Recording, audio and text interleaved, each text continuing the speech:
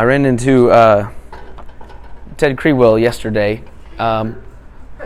Nice. Keep them coming. Wow. I haven't heard that one in a while. I ran into him, and I mentioned the fact that this was our last night without Paul here, and so it's my last chance to just make fun of him without any consequences in my sermon.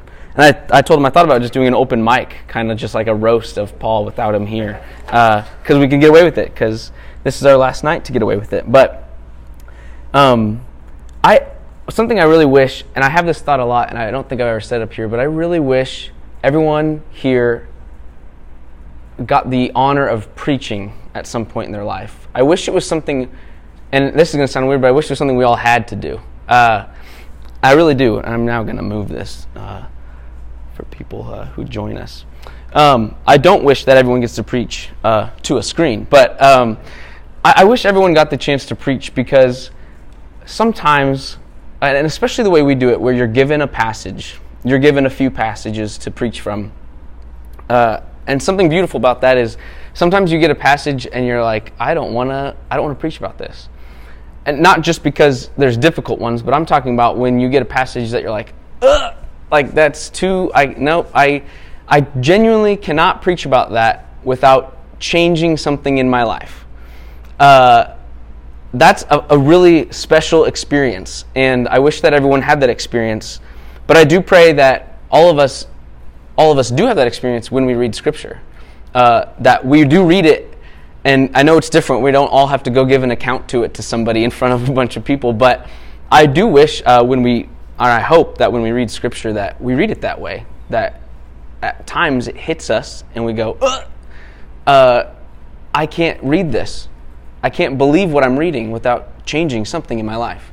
And that was my experience this week. And I think you'll see why as we continue. But before we jump in for tonight, let me pray. Father, may the words of my mouth and the meditation of all of our hearts be pleasing in your sight. O God, our rock and our Redeemer. Amen. So tonight we continue through Ephesians. And if you remember, a few weeks ago, we started the book of Ephesians with kind of this grand, scaled-out snapshot of the church on a cosmic level, describing what God is doing in and through the church for the salvation of the world. And the overall theme of this letter that we've been hitting for, I think, the last 4-5 weeks, the overall theme, as well as the theme of what God's doing in the world, one thing that He's doing in the world is He's bringing people together. He's bringing the church together in unity with His Spirit. He's gathering people up. That's what the church is.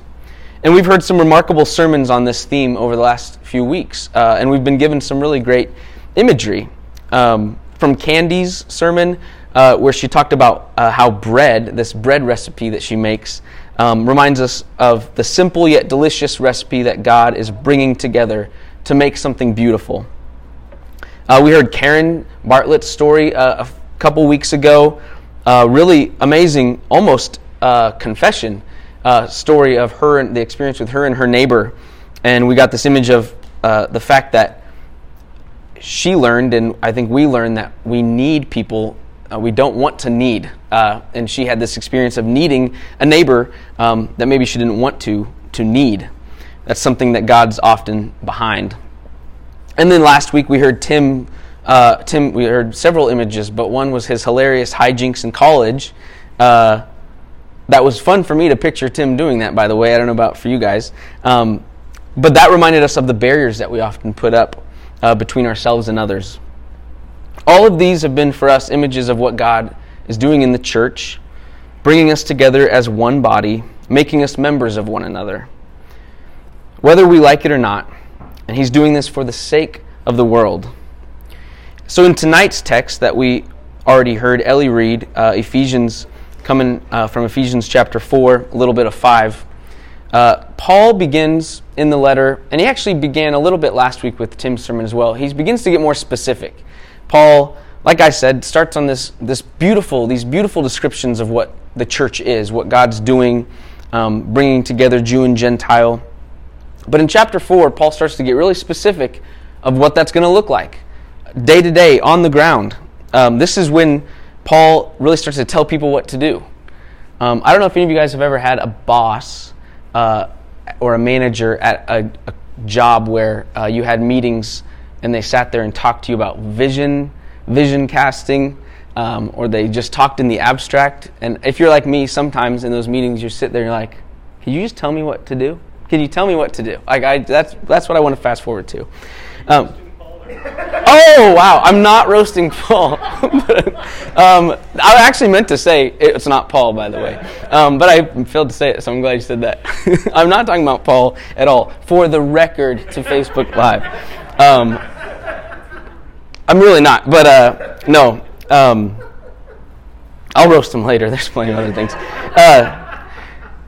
No, but this is the part of the letter where Paul begins to do that, Apostle Paul, where Paul begins to tell people what to do, how to make this dream of a unified church an actual reality. And it's not going to surprise us in this room, I think, to know that reality, the actual work of this big unified vision, that it's not all that sexy. It's not as easy as it sounds in the abstract. Something that these words encourage me in, and we're going to read through them again here in a minute. Something that they encourage me in is that these people filling the churches of Ephesus, that this letter is being written to, in the first century, they're not all that unlike you and me.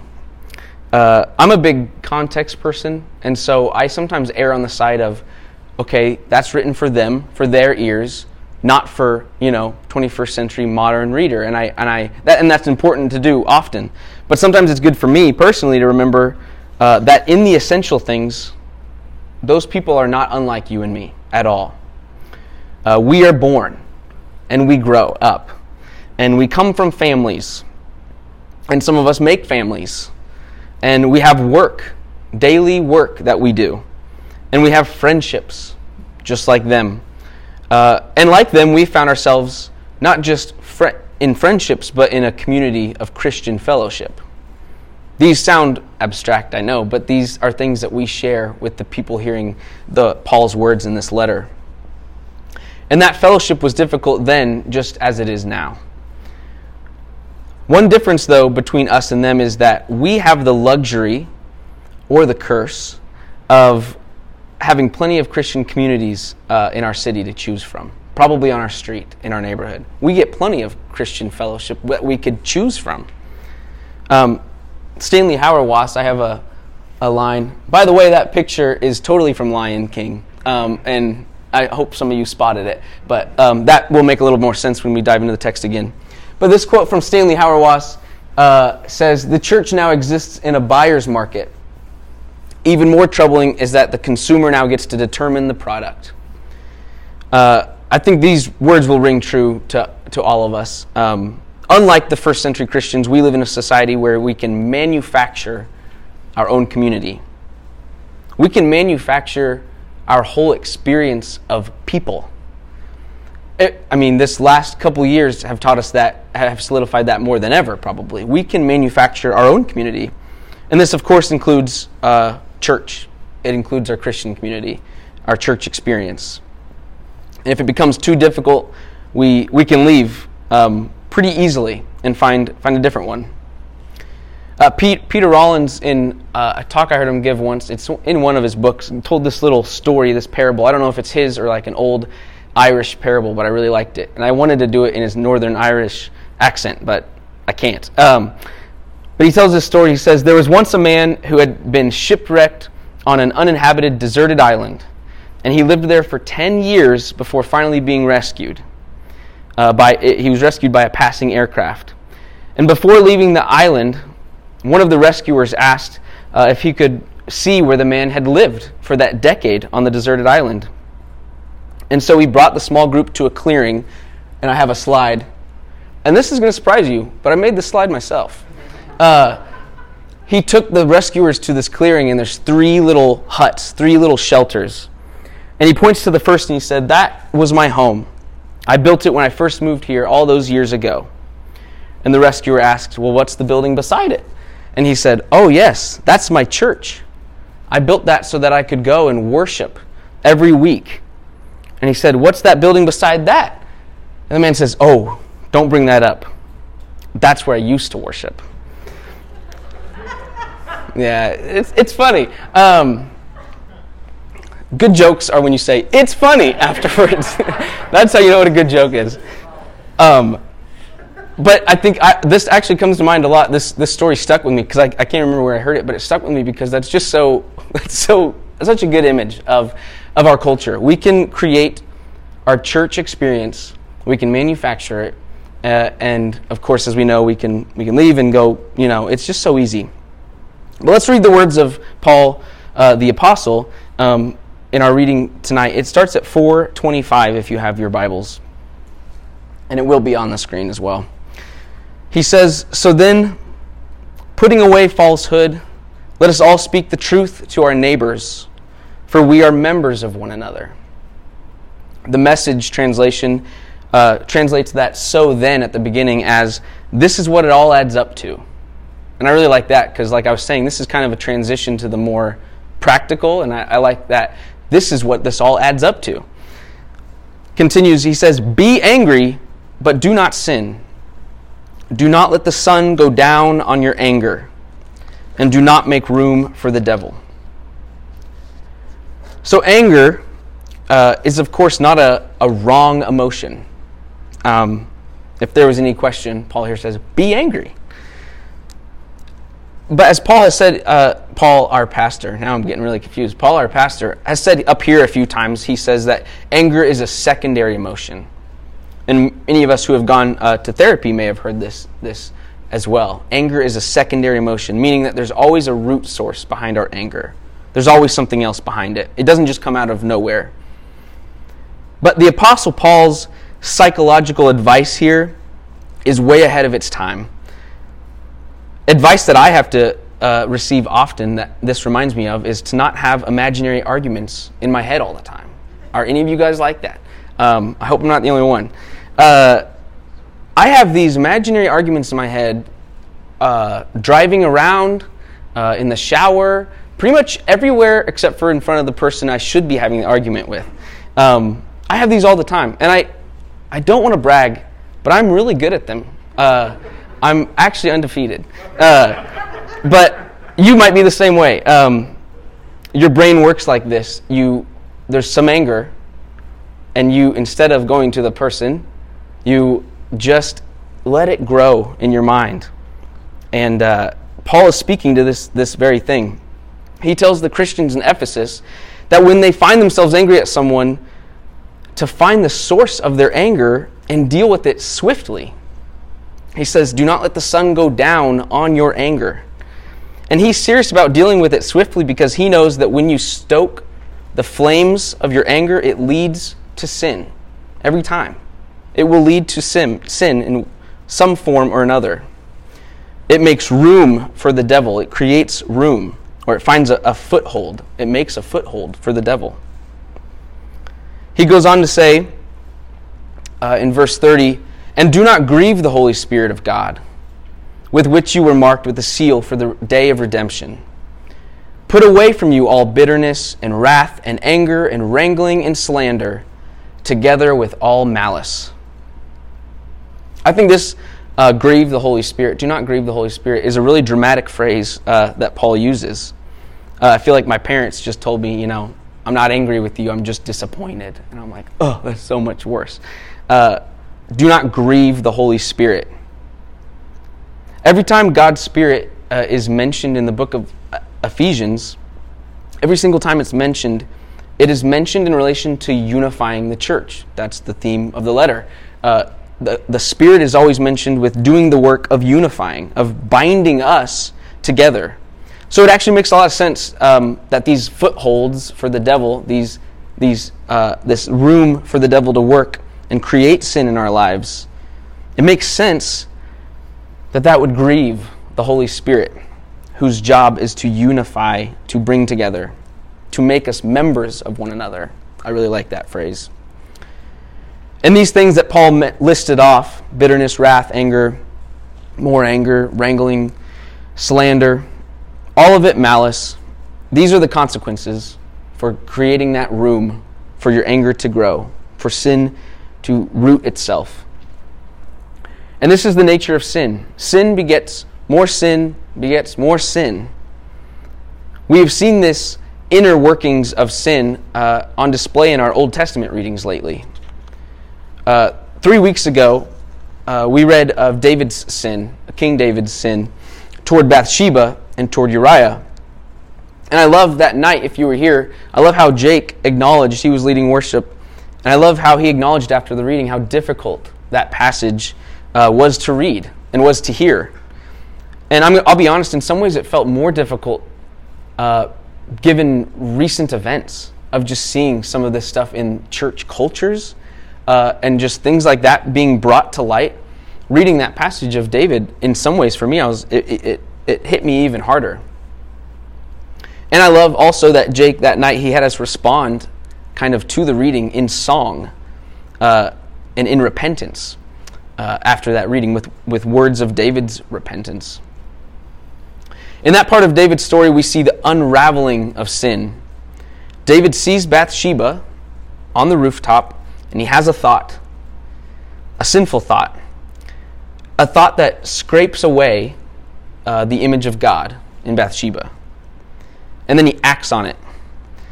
And in order to cover up that sin, as we know, he covers it up with more sin, with murder, with scraping away the image of God and a man named Uriah and manipulating his death. Sin begets more sin, begets more sin. This is the nature of sin. Another image for sin that I was given just this week from the Tippins. We were driving, and I have a pretty good long crack in my windshield that covers most of the windshield. And we were talking about how it got that way. And if you've ever been in that spot, you know how it gets that way. It starts really small.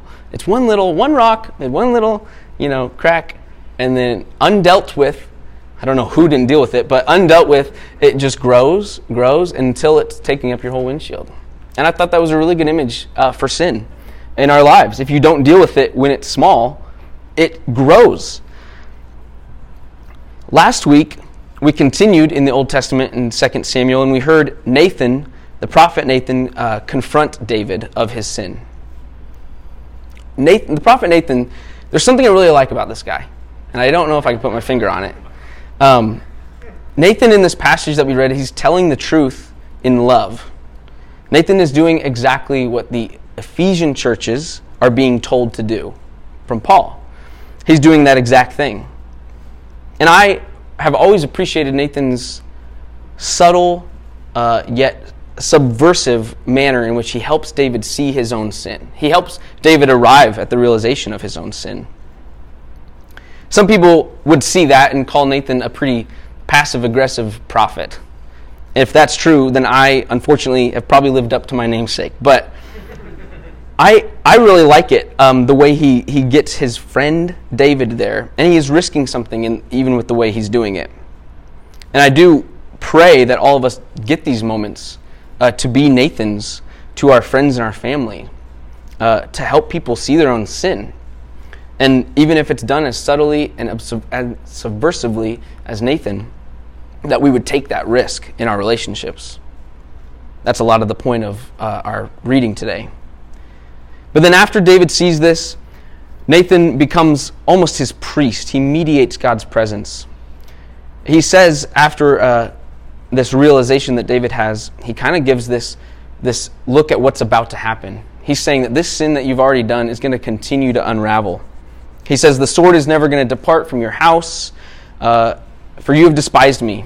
And he talks about there being death within the children, his children. But then this happens, and this is just worth noting. David says to Nathan after this, he says, I have sinned against the Lord. And Nathan said to David, now the Lord has put away your sin. You shall not die. And I love that phrase, the Lord has put away your sin. That's actually in the confession, in the BCP, if you receive confession, that's the thing that is read to you. The Lord has put away your sin. And I think that's a really, really good phrase for us to use in our language. However, this beautiful moment is not the end of David's sin. What we see next are the consequences of his sin. We see a generational spiral of sin. One of his sons, Amnon, rapes his own sister, Tamar. And then David's son, Absalom, kills Amnon for that. And then Absalom eventually tries to usurp the throne and leads a rebellion against David. And this is where we get to our reading tonight. So we jump through all of what I just said. From Nathan confronting David to years later, we get Absalom, the story that we heard tonight, where Absalom has this rebellion. And David asks his people, be easy on Absalom as they're fighting the rebellion. Please be easy on Absalom.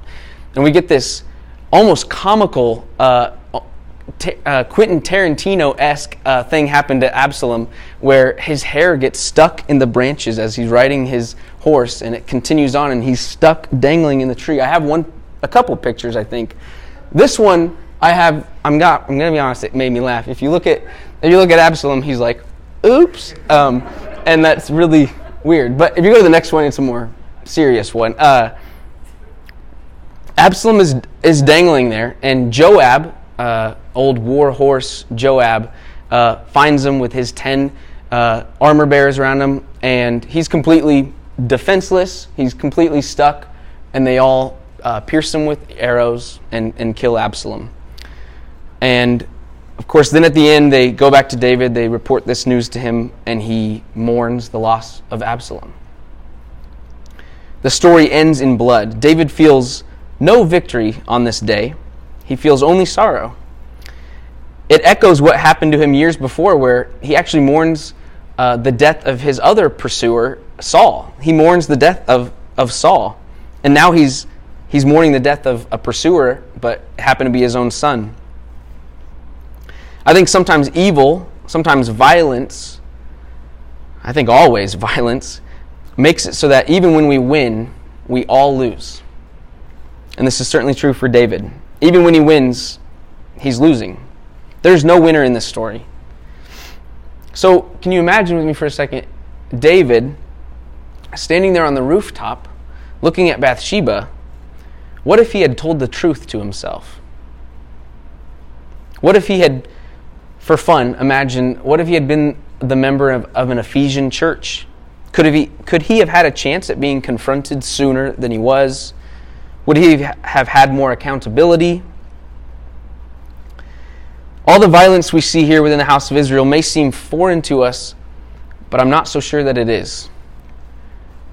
I want us to think about this story from 2 Samuel, because I think it serves as an extreme example of what we do today. We disagree with, or we don't like, or we're just angry with one another, our neighbors, maybe our siblings in Christ, and we go to sleep on that anger. We stoke the flames of that anger. We create room for it to grow in our hearts until it becomes nothing but malice. But we might remain silent about our anger, or outwardly kind to that person, and so deceive them, and unfortunately also deceive ourselves when we do this. We deceive ourselves. In an article they put out today, Stanley Hauerwas and Will Williman, they're hilarious. They're talking about being a pastor in all these different congregations, and they use phrases like, man, in the South, they've made passive aggression an art form, and like all these funny little things. But they say this, and it rings really true, I think. Self-deception is contagious. Many congregations are a conspiracy of niceness, a community that lives under a covenant that says, I promise never to tell you the truth about you if you will do the same for me. That really rang true. It kind of hurt. Again, I don't know about you. So we can look at what happens to Absalom, all the violence. It feels absurd, but I think in a way, shift a few things around, and I think we would be happy to see our enemy in Absalom's position. And we might be quick to throw a spear, to shoot an arrow, if given the chance and if given no consequences. Because I think in some ways we are a violent people. It's at least in our nature somewhere. Humans have a real tendency for violence. And I don't think we should consider ourselves in the 21st century so civilized as to think we don't do violence to one another. We do violence to one another. Our covenant of niceness does not prevent us from being violent people toward one another.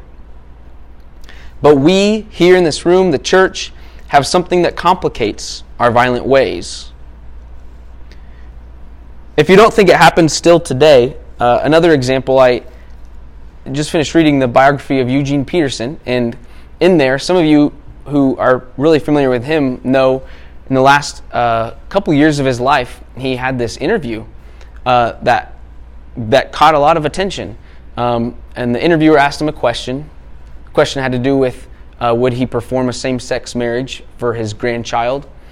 And Eugene gave an answer, and a huge chunk of the church really did violence to him, metaphorically. His books were pushed out of stores. They were dealt with, and he was all of a sudden right here at the end of his life, he was done with. Then he went and gave more context to his answer, and then another part of the church was done with him completely. An opposite side of the church. I think both sides were still done with him in some ways. And they, of course, were mad that he changed his answer, that they were all over him. Something that this book did that was good for me is, I remember when that all happened, what I was angry at was the interviewer. I was like, come on, man, this guy, because we now know, just 2 months after that interview, he was diagnosed with dementia. Eugene was. And so I remember being angry at the interviewer and thinking, why did you set him up for this? Here at the end of his life, like, this just feels cruel. And they interviewed this interviewer in this book, and he got as much hate mail as everyone. And he actually really, not even after the hate mail, he really regretted the whole thing. It was something that surprised him. It was at the end of their phone call interview, and he was surprised and didn't elaborate, and he really wished he had. And he really debated on releasing it or not, but was working through his journalistic integrity and all this. And then, of course, you have Eugene himself, the one hanging from the tree, who is confused. He was very confused about what all was happening and how to deal with it. And it was a reminder to me that when we do violence to one another, nobody wins. There's no winner. So we do this today as well, but we in the church have something that complicates our violent ways. We have found ourselves here in this room not just because we love each other, which I think we do a pretty good job at. I think we love each other. But we're also here because of something God is doing. We said this a few weeks ago when we started the book of Ephesians, that the church is not something that we do, but it is something that God is doing. Bonhoeffer, in his book Life Together, I think I have a quote of that. He says, speaking of two Christians with one another, our community with one another consists solely in what Christ has done for both of us. And we've thrown this out a couple times in the last couple months, that because of God's Spirit in us, in the church, it's no longer David and I. It's David, me, and the Holy Spirit. There's something that unifies us. And that thing that unifies us, the Spirit, it complicates things. It complicates when I would like to do violence, when I would like to have malice in my heart toward that person. It complicates all that for us. So let me end by reading the rest of Paul's words here. In verse 32, he says all that, and now he's going into the positive, what we should do. He says, be kind to one another, tender-hearted, forgiving one another as God in Christ has forgiven you. Therefore be imitators of God as beloved children, and live in love as Christ loved us and gave himself up for us, a fragrant offering and sacrifice to God. We are violent people sometimes, but luckily for us, peace is a deeper reality than violence. That's another Hauerwas. I'm Hauerwas heavy tonight. Peace is a deeper reality than violence. That's one I chew on a lot because I'm not sure I fully understand it yet. But what I do understand, I think, is true. Peace is a deeper reality than violence is in our world. And so as Christians, we define our peace. It's not an abstract thing. Ephesians 2:14, we've already covered, says, "For he himself," speaking of Christ, "he himself is our peace, who has made the two groups one and has destroyed the barrier, the dividing wall of hostility." So sometimes growing in Christ will look like returning to the very, very basics for all of us, to Christ himself. To Christ himself. Karl Barth speaks about this often, that the Christian life is never anything, we are never anything but beginners. We always go back to Christ, who himself is our peace. And if we start with him, we just might stand a chance at telling the truth to ourselves and to one another, and the miracle of forgiving one another when we do so. One of the best ways that we deal with our sin when it's small, before it grows, is through confession.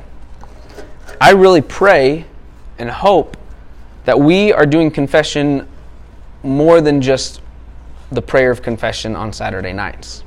It's beautiful, and I think it's awesome when we corporately confess. But I really pray that we are all confessing to one another, to someone in your life, because I have found that that is the most helpful way to deal with the sin when it's the small crack, to not let it grow. We tell the truth to one another.